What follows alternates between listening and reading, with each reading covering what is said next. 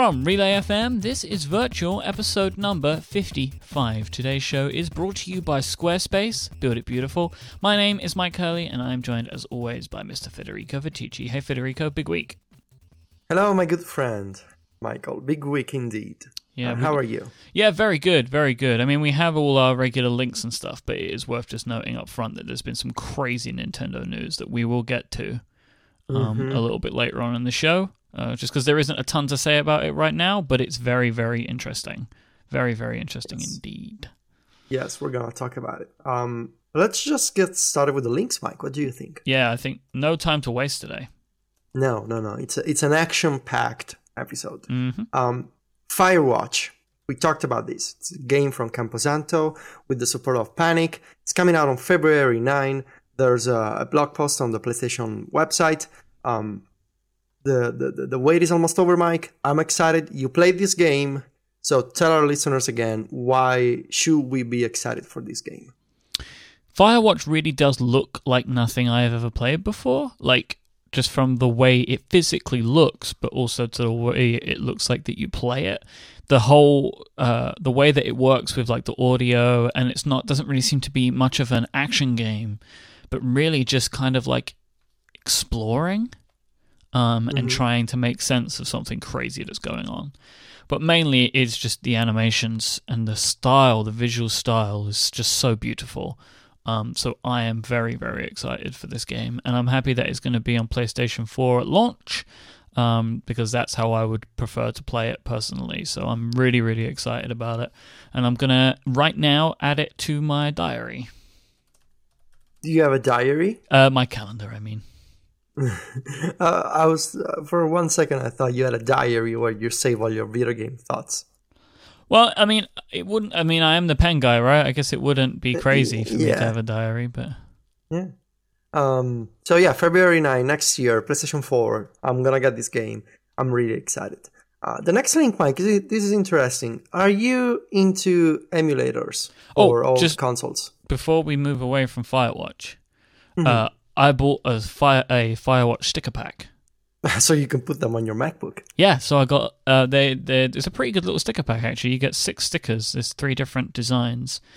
I have a little walkie-talkie. They have the Firewatch logo, the tree, and the kind of the shield. And then the little Ranger guy. So I now have one of the little Ranger guys stuck to my MacBook Pro, and the rest have gone in my box where I keep extra stickers. I've been thinking, Federico, this is going to make you so sad, but it's probably inevitable. If I keep the iPad Pro... Oh, no. It will be a stickered device. Oh, no. It's of the size. It's big, so I can put loads on there. If I keep the iPad Pro, it will be stickered. What's your sticker policy? I mean... You have so many stickers, and often you just stick another one on top of an existing one. So are stickers like new memories that you create, so the old ones are replaced by new stickers? What's the policy for replacing old stickers with new ones on top of them? It's rarer that I would completely obscure an old sticker with a new one. That only ever happens if it's like the thing that was originally on there I wasn't that keen on. So I just cover it up, or I have like something that is very similar. So, then I'll just cover it up. But mainly it is just, do I think something is cooler than another thing? Then yes, I will stick it on. It's because part of it is it's getting really difficult for me now to stick stickers on the MacBook Pro and not completely cover old things. So that's part of the reason why I want to stick them on something else. One of my water bottles is covered in stickers, and I have a newer water bottle which I might put going around the house sticking stickers around, pretty much the one on furniture, everything, computers. My girlfriend, there aren't any stickers on my Mac Pro, which I'm happy is the case, and I won't put any on my iMac. There feels like there's something about like personal devices or something. I don't know what it is. Yeah, it's a thing that you have. And I wanted to ask you, if a startup gets acquired, do you replace the sticker? I mean, in theory, that would make sense. Yeah, because you gotta match the acquisition news by obscuring the sticker. That's what I would do. I don't know, Mike. Or maybe I have to peel it off and put a new one on or something. I don't know. Maybe I have to stick some money on replace the sticker. I don't know. Mike, please don't put stickers on the iPad Pro. Please. I might do. Oh. Anyway, have you ever been into emulators for old video game consoles? Here and there, I guess. Because there's for Wii U users, there's a piece of interesting news. The first Wii U emulator called Cemu, so it's spelled CEMU. It's working. There's no controls, there's no audio. It's Windows only, and I think only Windows 64-bit architectures.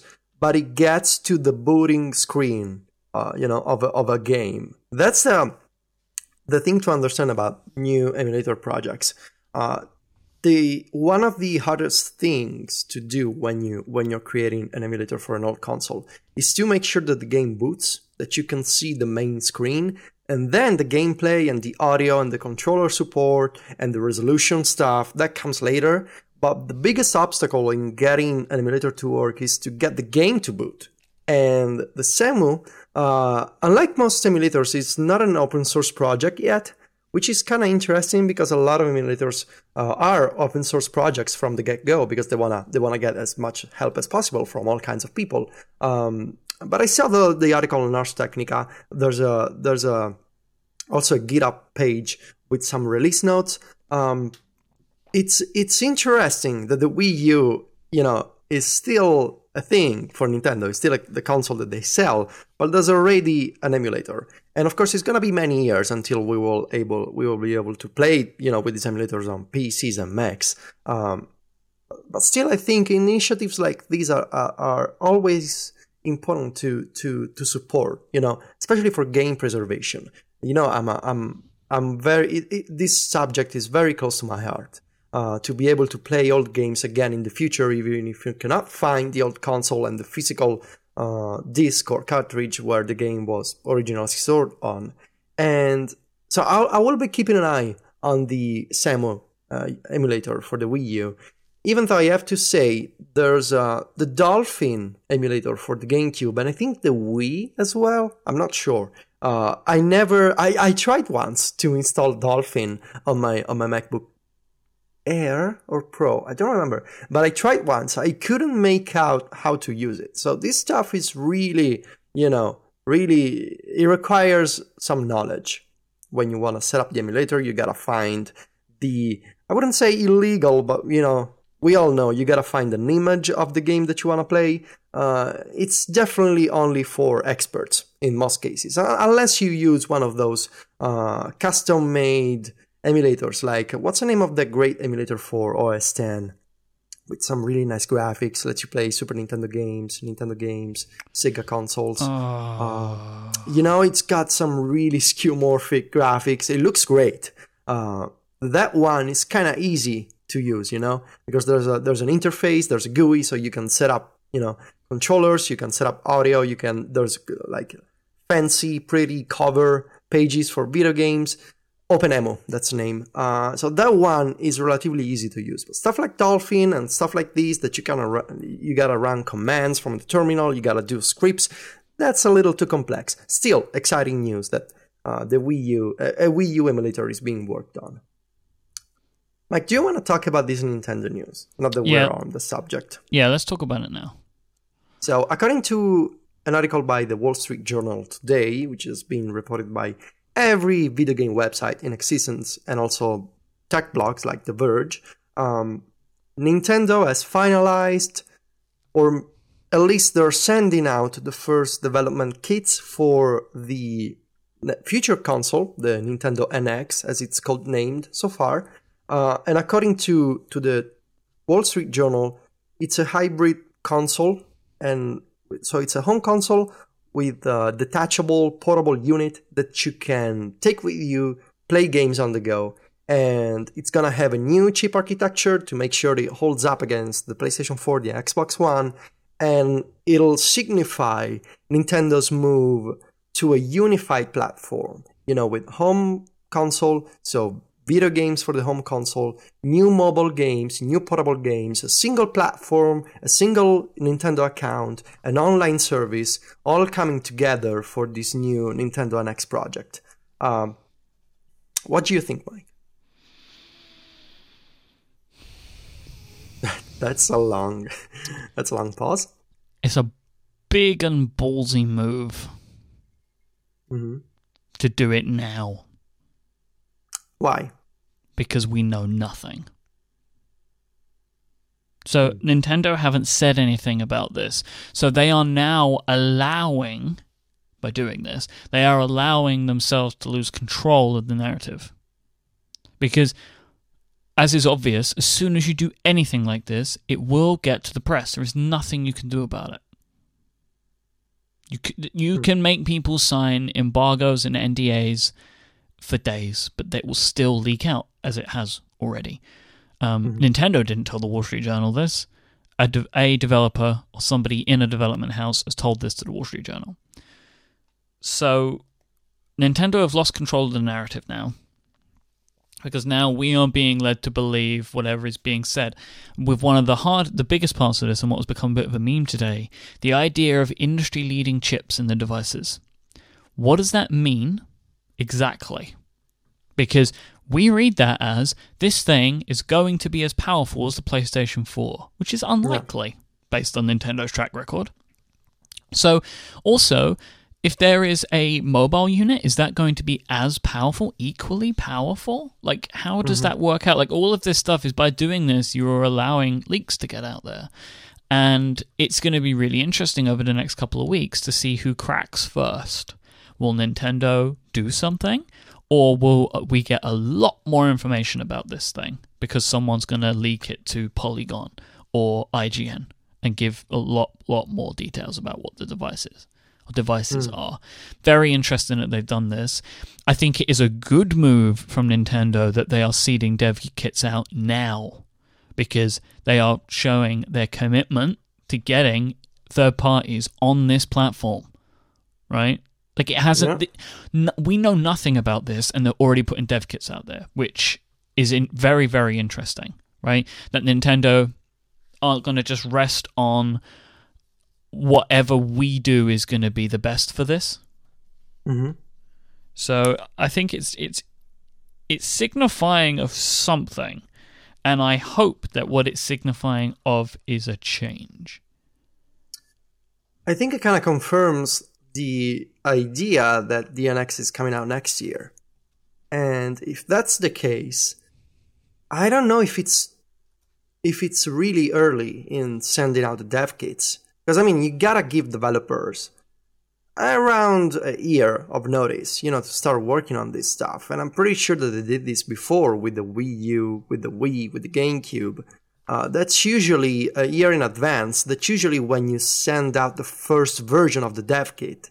And also, I don't know if the dev kit actually shows the console. It's probably just a box with a bunch of chips inside. Yeah, it will be, this is how it runs. But what it will, but if there is a second mobile unit, like, that's all you need, right? Like, you will know how many screens the thing needs to have built in. You'll know if it can work on its own without the main. Like, that's all the cool stuff. Like, there's no. It's like, because the thing is, Nintendo announced that it was coming, but said nothing about it. And, like, I would think that the way you do it is either you say nothing, or you give a preview, an idea to the public before this stuff is sent out. It's like, the way that this has gone about is very, very weird. What we saw it coming. The news of a hybrid console that's both home console and portable one, and I think from what I know, which is close to nothing, but I think from a conceptual standpoint, it makes sense to kind of blend two together, especially now that Nintendo is making mobile games. I'm thinking, right, they're making games for the App Store and maybe for the Google Play Store, but what if they want the same mobile games to also run on their own console? So you make the game once.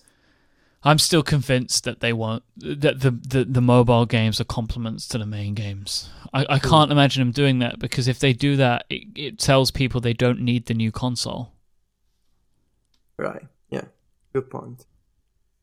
I don't know. It's. I wasn't expecting, to see this kind of rumor today, and I mean, usually, and I'm thinking, Nintendo has done some kind of preview before, when they were doing something completely new, like with the Wii, back when it was called Revolution, they pre-announced the console.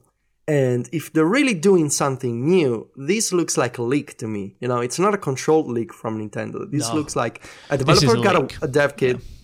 Yeah, and controlled leaks are not what they need to do right now. So my thinking around this, right, is we assume that it's probably next year. When are they going to announce this? Like, it feels to me like they're going to have to do their own thing. Because the game shows are done, right? The big ones. Yeah, there's probably what's the name of the European one? Gamescom? Yeah. Which is around in March or April, maybe? Yeah, so like, do you mean like that season's over, right? Tokyo Game Show, E3, and Gamescom are all gone. So you feel like if it's going to come next year, you probably want to announce it like a year before it comes out? Like, that seems to be like the way that these companies tend to do this sort of stuff. Mm-hmm. So, I mean, it would, and I think it would make real sense for Nintendo to do their own event for this. Yeah, at this point, I think they don't. I don't want to see them doing like a direct. You know, It would be weird to announce a console on YouTube. No, there are some things where you have to go old school. This is one of them. Yeah, you gotta have people cheering and clapping and taking pictures. And then then you gotta have the press there straight away to put pictures on their sites, right? That they're taking themselves. Yeah, I'm really interested in this because all of this is weird to me, which is a good thing because it shows Nintendo is ready and willing to shake stuff up. Yeah, but that's good. Yeah. I think the way that this information has come out, though, is not good because they have lost control of the story now. It is out of their hands because there could be things in this report that are misunderstood and therefore wrong and could come back to bite them. And the thing that I look about the most here is industry-leading chips. Yeah, that's concerning because, I mean, can Nintendo make the kind of portable chip that Apple makes? You know, do they have the kind of access to the supply chain? Do they have the kind of, chip engineers working on that kind of, high performance and power efficient chip that can lead to, advanced graphics on a portable screen? Because when you compare the 3DS to the latest iPads, there's really no contest at all. And I worry that this kind of rumor, it's kind of setting the expectations for Nintendo to come out with an Apple-like or PlayStation 4-like type of performance. And I don't know if Nintendo can pull that off. But also I'm concerned, just beyond the technical aspect, the concept of another portable device in 2015, 2016, is there really a place for something that's not an iPad or an Amazon Fire tablet for kids who want to play games on the go? Is there really a place for that kind of yet another screen that you carry with you? The idea that I see of what they're attempting to do here, based on the very, very little information that we have, is to finally realize the dream of the same game running everywhere. Yeah. Right? So, in theory, no. We don't need this because they could just make the games for iPad and they somehow interface with the NX. They could easily do that. Or they could say, this device, you can take it wherever you want. You can take it to, on the bus and it will continue to play the game. And then when you get home, you plug it back in and it's with full HD graphics on your big screen, or you can play it in a different room of the house. Or that's what I assume they're aiming to do here. So it's like you can take it with you. You don't have to, but you have the option. Mm. My concern with this, though, is then Nintendo is all in on one device, which I think is a real issue because the handheld devices are cheaper and more accessible for kids and parents. And if you're going to put all of your eggs in one basket, I think for them that might be difficult. However, Nintendo know this stuff better than I do, I'm sure. But it does concern me. So my hope will be that what they would usually have done with the DS platform, they split those efforts and put a lot of effort into mobile games.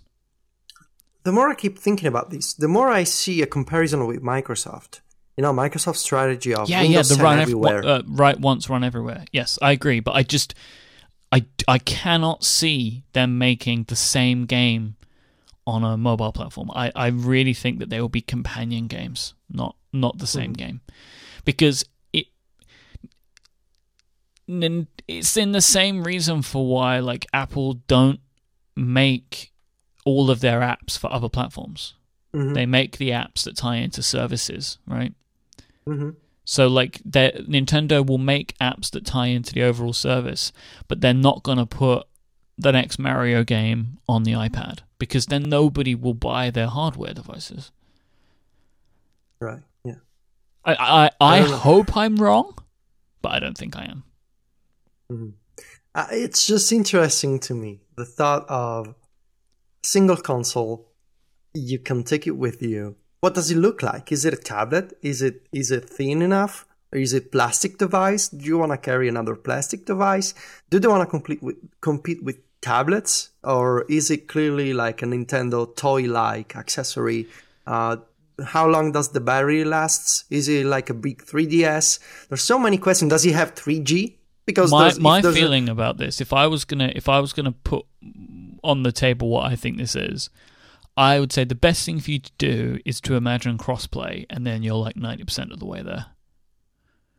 So like Nintendo's games will just be playable on two devices, and they will find some way that it takes more resources on the home console, right? So better graphics or whatever to drive it, make it look better, and then there is a 3DS-like device, which is kind of like the gamepad at the same time. So when you're at home, you use that device to play the games, but then when you leave, you can just pick up where you left off. That's what I envision this is going to be like. But there are so many technical details to try and think about how that works. But I think that if you look at what the PS4 and the Vita do with crossplay, I think that is a backbone for how this system will work. The key, I think, for me will be to a message that says, we have made a new console and you can play the same game with the same graphics everywhere. So you can play on your TV screen, you can play it on the go, but it's not like a smaller version of the game. It's not an uglier version of the game with, inferior graphics. It's the same game and you can play it whatever, anywhere you want. So this is where the industry-leading chips thing comes into be a problem. Because if they're saying industry-leading for mobile, then that's fine. Because a mobile chip can run a great-looking game on a TV. So if that's the route you're going down, bingo. But you cannot put a PS4-like chip in a handheld device and have it run well. Surely you can't, right? So I don't see how this is going to work. Unless you're Apple, because they design their own chips. And I cannot, again, see Nintendo doing that. Or unless you plan to go out of the house with a suitcase and a PlayStation 4 device inside. Yeah. So you can play games on the go. With a suitcase with a little screen on top of it. There's a console inside. I don't know. Like, there's a reason that home consoles are the size that they are, surely. Oh, yeah. There's a big fan inside, and there's a power adapter inside, and there's a lot of ports, a lot of cables. There's a hard drive, I don't know, Mike. We'll see. Next year, it's going to be interesting for sure for Nintendo. Actually, we're supposed to get a mobile game this year, like in a few weeks, in theory, right? So my thinking would be, my feeling would be you can't just do these in a vacuum. So I really feel like if Nintendo is going to go for a big splash with this mobile game, they need to talk a bit about the NX as well, like they did the last time. Yeah, they did say something the last time. They hinted at the NX. Well, yeah, they had to, didn't they? Like, they was in a situation where, like, just letting you know we're not out of the console business. Mm-hmm. So that's why I feel like they would give a little bit more when the mobile game comes out. And I also believe that the mobile game will be telling of the NX's plans. So, like, I feel like you'll be able to look at whatever that game is and say, that's how this is going to work. Yeah. That's my feeling. I'm really excited about it. And I'm really, really interested to see what the game's going to be. Oh, yeah. What can it be? I'm telling you, like Animal Crossing feels like a good bet to me. A good bet, yeah. You know, it's obvious, but Mario is. I feel like they wouldn't give Mario up straight away. Think so? Yeah, I feel like you got to stoke the fire with Mario. I really think it's going to be something that makes sense along the lines of an Animal Crossing, because that works really well on a mobile device. I don't know. Imagine a 2D Mario. It's like an infinite running game. Oh, that's what I am like very, very, very confident that the Mario game will be an infinite runner side scroller, like Cannibal. Yeah. And you tap to jump. You know. Mm-hmm. That would be cool. I want that game. Yes. And you know what I also want? A Metroid game. Just a new Metroid game. They're probably going to make a Metroid, like, pinball type game. Oh my god. Mike, why do you keep doing this? Like Super Monkey Ball. That's what I'm looking for. That's what they'll make. You want Super Monkey Ball? I don't want it. But that's what I think they'll do with Metroid. Well, there used to be Metroid Pinball, so, you know, you may actually be onto something here, Mike. Like, and I really do feel like, you know, eventually it's going to be, you have this little game that levels up your character in the big game. That's how I see this working going forward. Mm-hmm. Like a companion game. Yeah. Yeah, it could be. I don't know. We'll see. It's an exciting time again, I feel like, for Nintendo, because the more a company like Nintendo suffers, you know, the more they are trying hard to do something new, to reinvent themselves. And that process is interesting to observe and to wait for, because you're witnessing a company that used to be insanely successful, had a few, you know, problematic years. They hit a rough patch, basically, over the past 2 to 3 years. And now they're desperate. They need something new. And they need to reinvent many of the things that they didn't used to do before. That's fascinating. If only from a business perspective, that's fascinating. Then if you're a gamer and if you play Nintendo games, that's even better, because you're in for a lot of new things, which is exciting, you know? As a Nintendo fan, we are beginning a very exciting and very interesting 12 months. Hopefully it'll be a nice journey. It won't be, you know, it won't be any more suffering with weird decisions. There will be suffering with weird decisions, but I feel like we're going to come out of this better. But there's no way they're going to do this perfectly. They just can't. There's going to be some weird decision, like you need a screwdriver to change the memory card. There will be something. There will be something. But we're just not going to know what it is. Like stuff like, you know, backwards compatibility, like that will go out the window.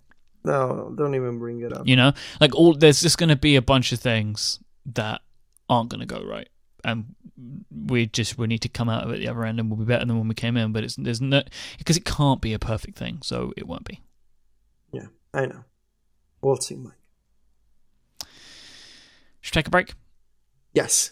This week's episode is brought to you by Squarespace. You can start building your own website today at squarespace.com and enter the offer code InsertCoin at checkout to get yourself a lovely 10% off. Squarespace, build it beautiful.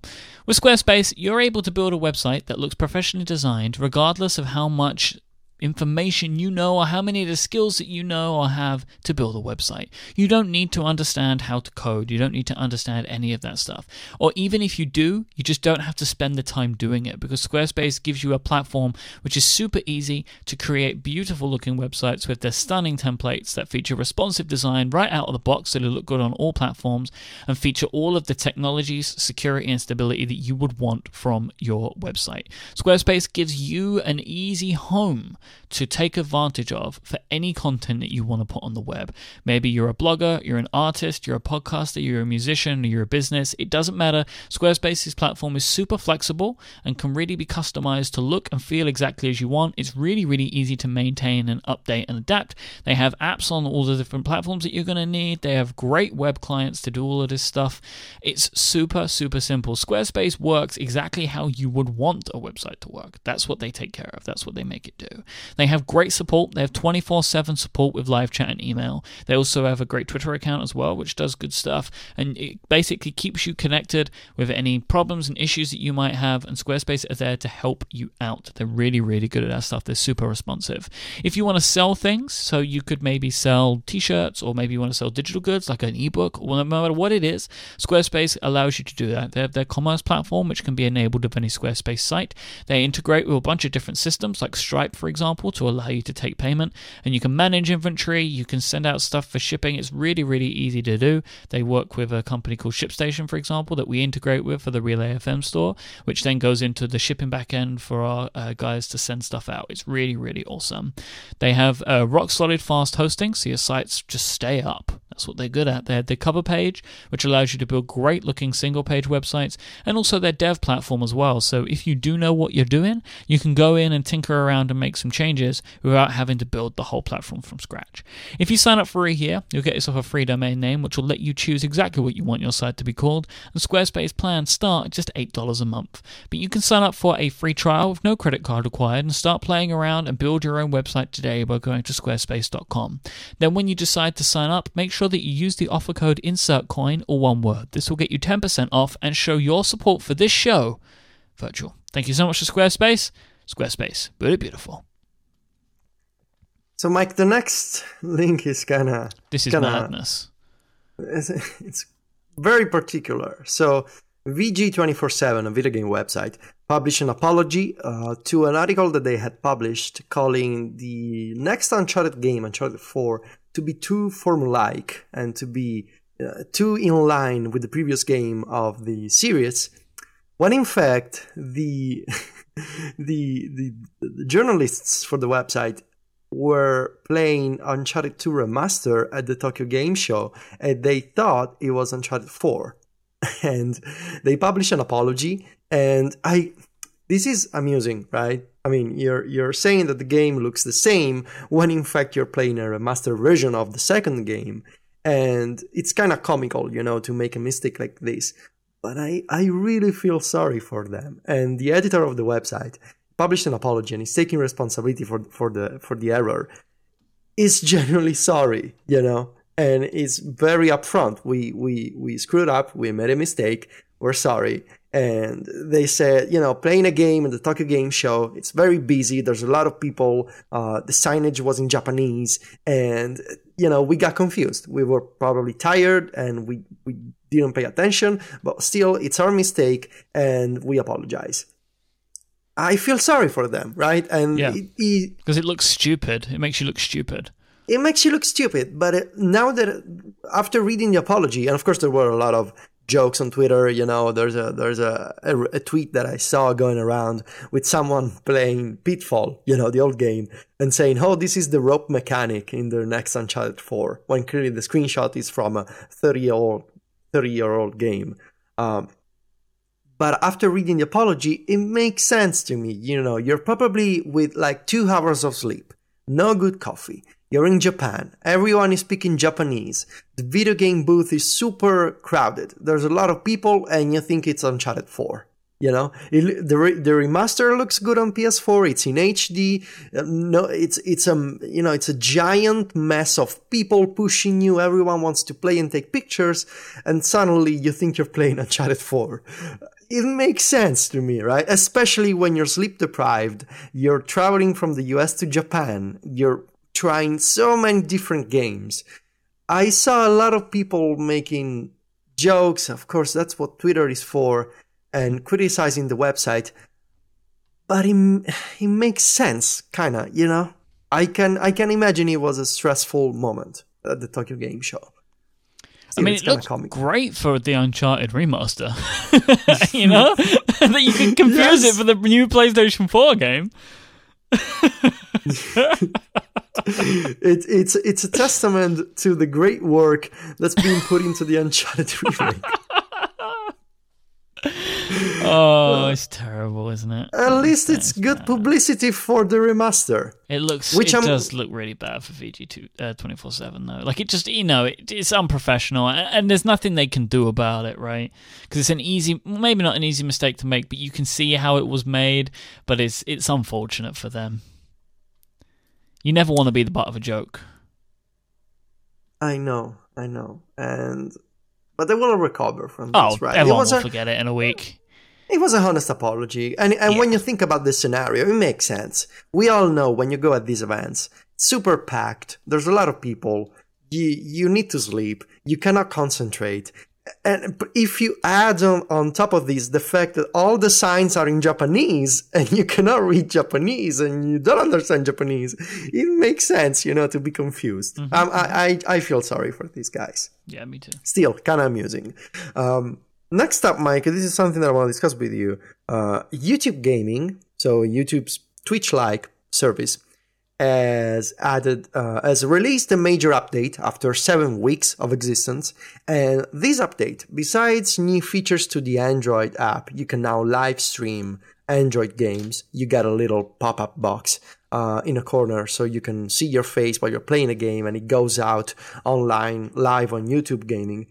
And there's a bunch of new search features on iOS. The big new change is that, just like Twitch, you can now support your favorite content creators, your favorite live streamers, with a subscription, which is $3.99 a month. Unlike Twitch, which costs $4.99 and has an exclusivity contract. So if you're a live streamer and you do this on Twitch, Twitch says you can only release this content on Twitch. YouTube has no such clause. You can support your favorite creators. In return, you get some perks, such as access to special chats with the live streamer, shoutouts in the stream, and special badges in the chat room. It's interesting to me that despite the big change and rollout of YouTube Gaming, Twitch is still going strong. And as we predicted, it'll take time for YouTube Gaming to completely replace Twitch. They're still adding features that are required, like this. Yeah. Do you think this is a problem for now that they have also a subscription? And if you're a gamer and you enjoy watching live streams, you want to support your favorite person, someone who plays games, and you're being entertained by those live streams. Is it a problem that you can now pay in two different places? Who for? For the gamer? For the streamer? For Twitch. For Twitch, because YouTube are going right in the faces and saying it's not an exclusivity contract, which is so much bull, it's unbelievable. Because it isn't right now, YouTube could change that on a dime. Right? They're not stupid. They're doing this to get Twitch streamers over, but as soon as they get them over, they will put in an exclusivity contract. I'm sure of it. Yeah. Like, this is just an easy win. To be like, oh, it's okay if you're doing that. You can come over here and do it as well. But, then you have to give up the Twitch money. I don't know. Have you been watching YouTube Gaming content at all? Nah, I'm not. I don't know. I like edited stuff. Videos. Mm-hmm. I like edited Let's Plays. I enjoy Let's Plays and like video game content and stuff like that.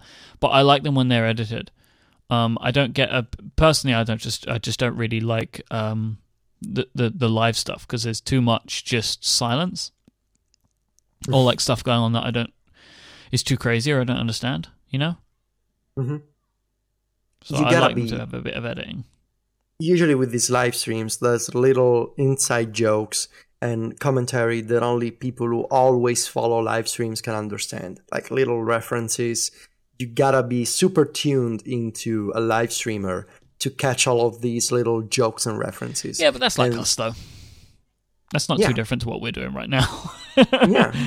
But yeah, I get your point. It can be difficult to jump on something like this because as it can be with podcasts as well.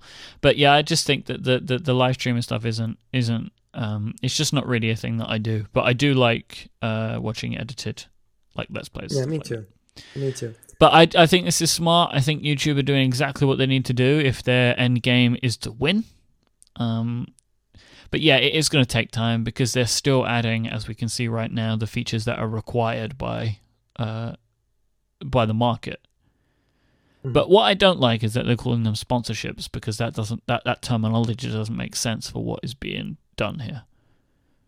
Yeah, it's kind of interesting. Sponsorships is the wrong word. That's what comes from a company or organization, not from an individual. Yeah. This is patronage. Or you could even call it like subscribing or anything, but sponsorships, it really does seem like the wrong word to me. But. Yeah, true. Next up, Mike, this is one of those videos, one of those crazy things that I found on Kotaku. Someone decided to try to walk the longest distance from corner to corner of a map in each GTA game. So no running, no cars, just walking from point A to point B, the longest distance possible. And you may be surprised, Mike, it only took him about 4 hours to complete the entire series. So all the maps. Yeah, when I saw this, I was like, I did think to myself, this is not a massive achievement. These games aren't that big. Like, it only takes... You can still cross GTA 5 in 52 minutes. Yeah. It's crazy because really GTA 5 is huge. Yeah, but they're huge in different kind of ways. Like they have lots of terrain and they're made to feel bigger because it's a bunch of different things that you're going through. But this doesn't massively surprise me that it took a long time, and I also don't know why you would do this. Oh yeah, definitely. There's crazy people on YouTube, and there's crazy experiments. I mean, you remember the guy who played the GTA clones? That was really funny. That was funny. This is just... I don't know why you would do this. I guess to when get you on have... Kotaku? To get on Kotaku and, people are crazy. But that's also what's great about the internet, Mike. Yeah. Oh, yeah. So let me get serious here for a moment. And I want to discuss a scientific study with you. Let's break it down. So according to a study conducted on Don't Starve players. So you know this game. You told me about this game, Don't Starve. Mm-hmm. It's some kind of procedurally generated game. I don't know what you're supposed to do. I guess you're supposed to give creatures something to eat. I don't know. No, don't worry about it. I don't know. Anyway, according to this study, so players were separated in 2 groups. One group was told the AI of the game was adjusting the difficulty to their skills. The other group was told, no, this is the same procedurally generated game that you've always been playing. And Group B was actually the right, theory. It was the same game, no changes. So the researchers were lying to Group A, telling them that the AI was smart and it adapted to the difficulty, to the skills of the players.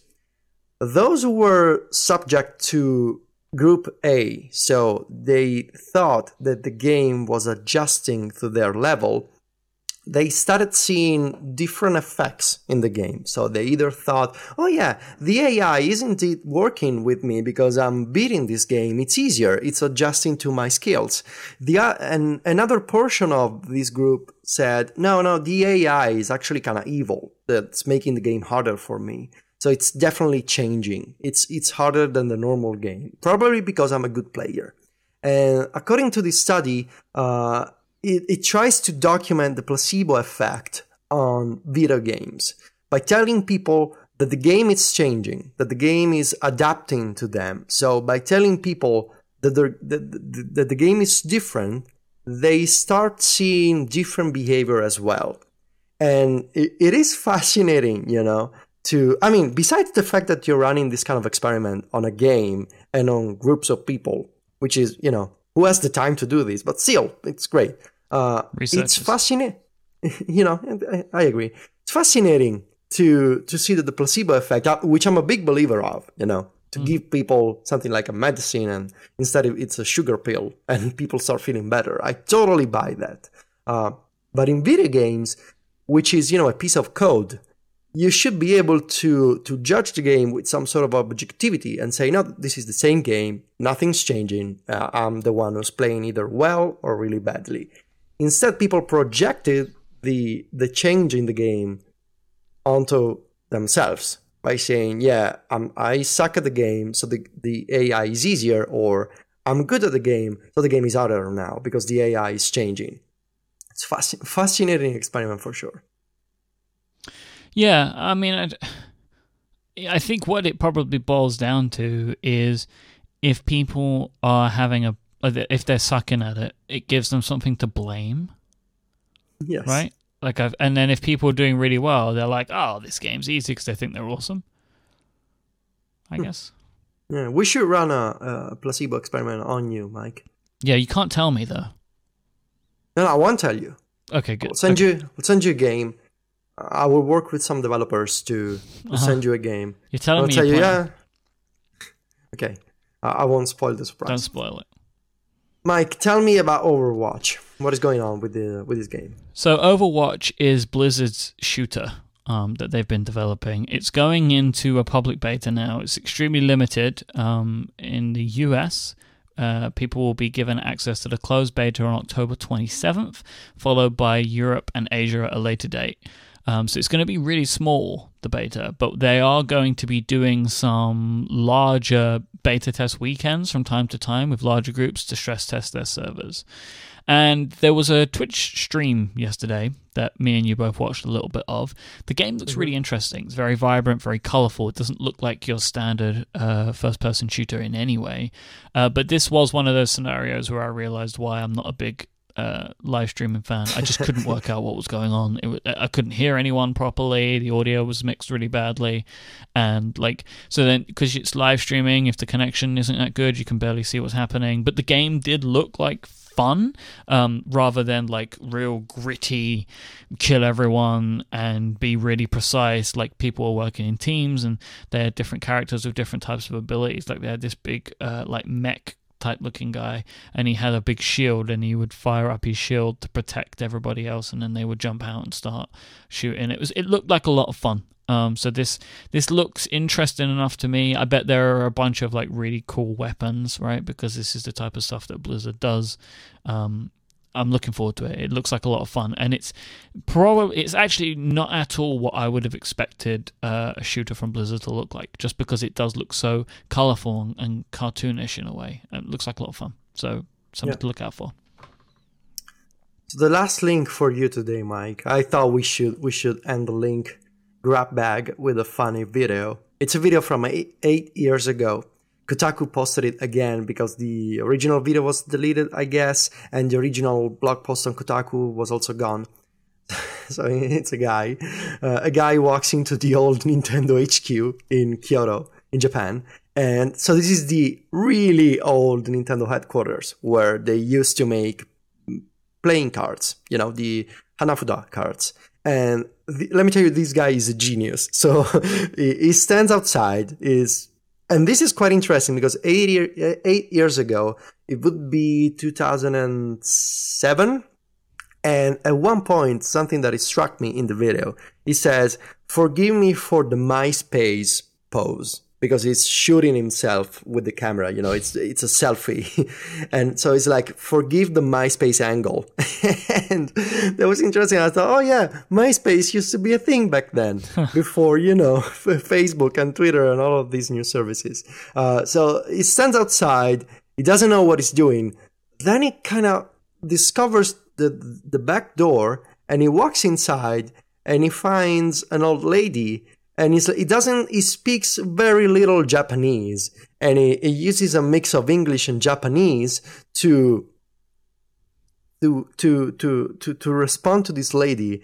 And it's like, is this the old Nintendo office, or these the playing cards? And the lady plays along with him, and he's showing him the cards, and he says, you cannot take pictures, you cannot take video, and the guy still has a camera, so he manages to catch this giant shelf with all these beautiful old Nintendo cards, and the the funniest part about the video is that this guy doesn't know what he's doing. He just walks inside, finds someone, tries to communicate in English and in Italian and in Japanese, and it still manages to catch an exclusive glimpse of what Nintendo's old offices used to be like, which is crazy to think about. There's no security. It doesn't speak, basically Japanese at all.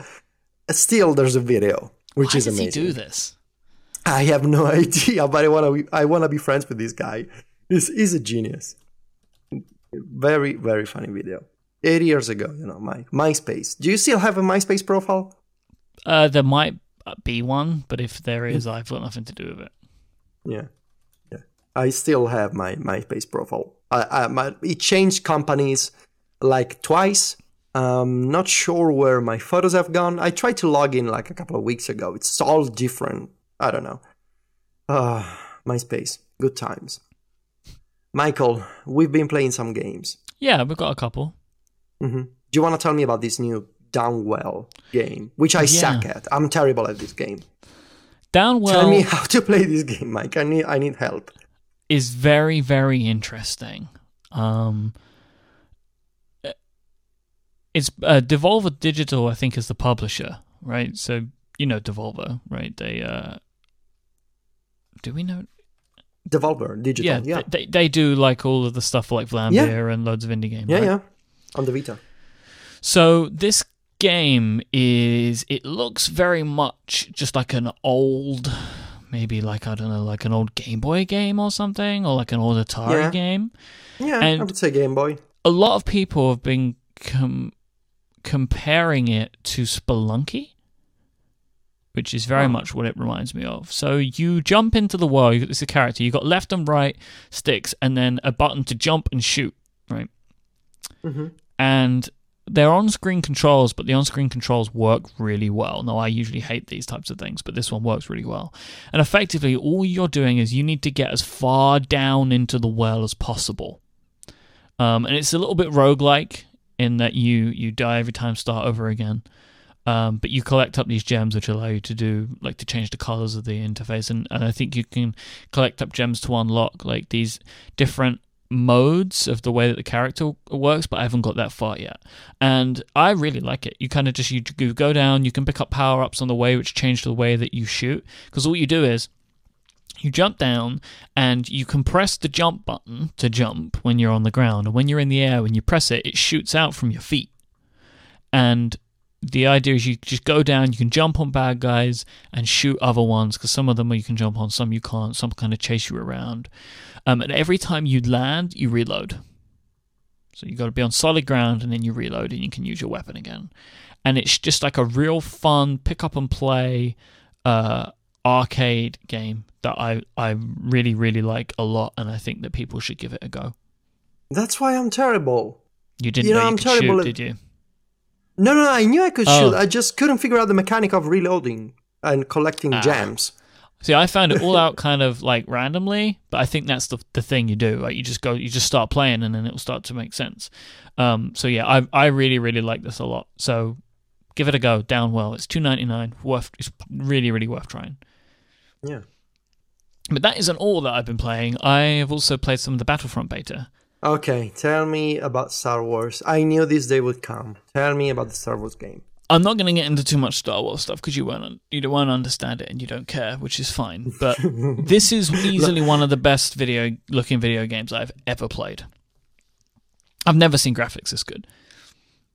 It's stupendous. It looks real. It's just absolutely, absolutely fantastic. I really, really, really love the way this game looks.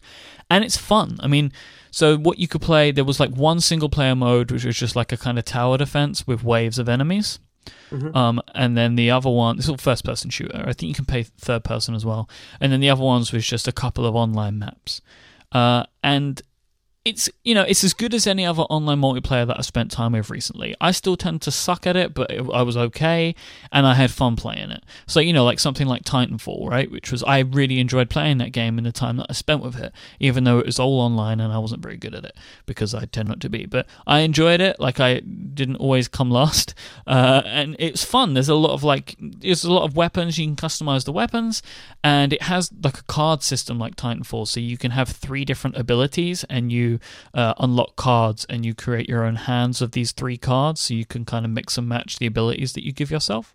Mm-hmm. And these can be like jumping jetpack and or different grenade types, and then there's like a special ability of some description. So maybe during your time when you activate your special ability, the bullets that you shoot are instant kills or whatever. And there's different like weapons types. There are different kind of types of characters that you can play, but they've locked a lot of that down in the beta. They have one kind of close quarters map where it's just kind of you got to get to these little pods and defend the pods for like a couple of minutes, and then the first team to get to 5 pods defended wins. And they also had a map which was much, much, much larger, where it's 2 factions against each other, the Rebels and the Alliance, and the Alliance have these big... I'll describe them for you, people will know what I mean. These big tanks on legs. You will have seen what these look like. You just cannot have avoided this image in your life. If I sent you a picture of them, you'll know what they are. AT-ATs and ATSTs, right? Let me tell you, for a long time, Mike, I thought those robots had something to do with the American carrier, AT&T. Do you know what? All the time I call them AT&Ts instead of AT-ATs or AT-ATs. I always in my brain think of them as AT&Ts. I have had that exact same thing. And so what's happening is you play as the shooter, but you can pick up like little tokens in the game that activate a special thing. So like, for example, you can drive one of those things for a couple of minutes, and you're like driving this massive tank thing and just shooting the hell out of everything. Or you can pick up an ability that allows you to do an airstrike in a spaceship, so you fly in and blow people up. And there's also, I didn't get to find any of these in my time playing, but there are what they call like hero abilities, where you for a period of time can play as one of the big characters from the game, like Darth Vader or Luke Skywalker, and they're like basically indestructible, and you just go around and kill everyone with lightsabers. Like, it seems like this game is going to be really deep with customization, kind of in a way like Destiny, but not as far. And I've already put my pre-order in because I cannot wait to play more of this game. I had so much fun playing it. Nice. Really great. Yeah, I saw really the great. screenshots. I saw some videos. It really looks fantastic. Oh, yeah, it just looks fantastic. Really, really, really looks great. And I'm very, very excited to play some more of it. When is it coming out? November. Yeah, I think it's like November 6th or something like that. Nice. Yeah, it looks sometime amazing. in November. I should really... Oh, no, the 17th. Comes out on the 17th. And yes, you should, I think. They're really good. Yeah. Federico at the movies. There's so... I was tweeting this the other day. There's so many classic movies that people say they're classics, whether it's superhero movies or, just anything that I haven't watched. Because I'm not a huge movie person. I really like TV shows better. And, whatever. I just watched Star Wars, so I want to play these Star Wars games. Plus, everyone seems to really like Star Wars. So they may be onto something. The general public may be right. Yeah, I think people are right about this whole Star Wars thing. Yeah, I mean, it's been going on for a while, so it's not a fad. No. Seems to be like that, so we'll see. I think that's it for this week. Yeah. Been another week, Mike. It has been another week. I'm away next week, so we're going to be back in a couple of weeks' time. Yeah, I will miss you, Michael. I will miss you too. If you want to find our show notes for this week, head on over to relay.fm/virtual/55. You can find Federico at macstories.net and at Viticci on Twitter, VITICCI, and I am at iMyke, IMYKE. And until next time, thanks so much for listening. Thanks to Squarespace for sponsoring. Bye-bye. Arrivederci.